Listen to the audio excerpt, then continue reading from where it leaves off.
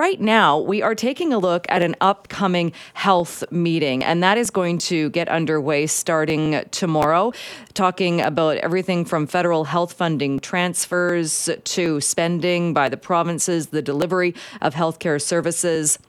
And public health advocates are talking about what they hope will be discussed during the Health Ministers' Conference, which again is happening in Vancouver starting up tomorrow. So we wanted to talk about one issue in particular that is raising some concern, and that is the idea of plasma for sale. Usman Mushtaq joins me now, a coordinator with the BC Health Coalition. Thank you so much for being with us today.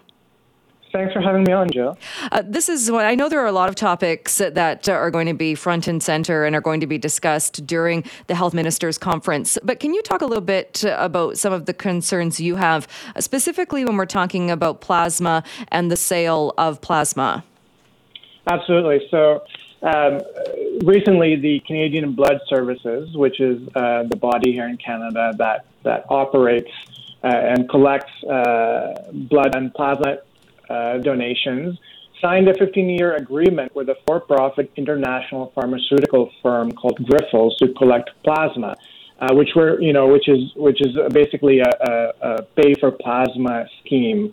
Now, I want to stress that here in BC, there's actually a legislated ban on practices like this and the legislation is the Voluntary Blood Donations Act.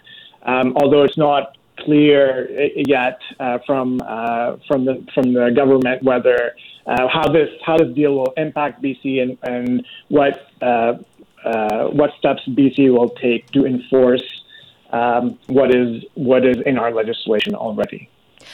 And I know there are other jurisdictions, like you said, that do take part in not only plasma for sale, but also paying for blood donation. What are the bigger issues there, or why do you think that is such a bad idea? Absolutely. So a couple of reasons. The first one is that a pay for plasma targets the most vulnerable and the poor among us.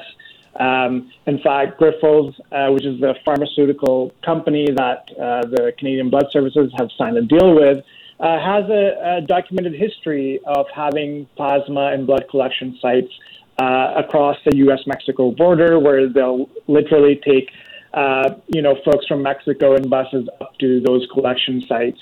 And so, if we allowed pay for plasma here in Canada, we'd see a similar targeting of the most vulnerable and poor among us.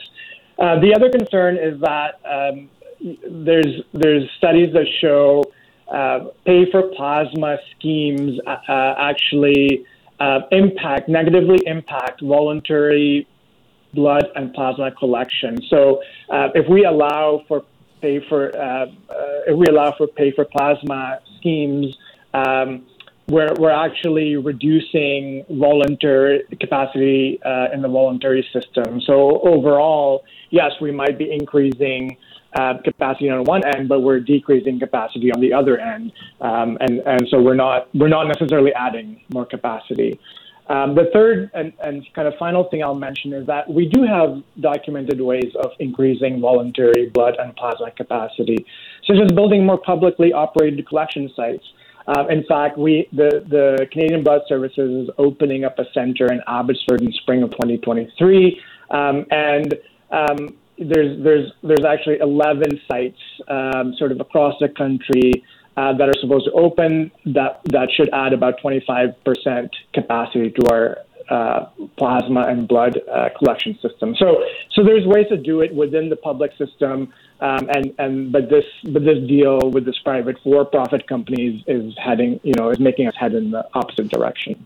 I'm curious. So when you talk about capacity and that by going ahead with a pay for plasma system, that actually takes away from voluntary capacity, how would that work? Because wouldn't there be, if someone's going to volunteer, is a voluntary blood donor, I wouldn't imagine that's going to change, because there's also a system where people can donate and get paid for it. But would it not be the capacity, the storage capacity in general, that's whether or not Canadian Blood Services has storage capacity? So if there is an increase, they've got a place to store it?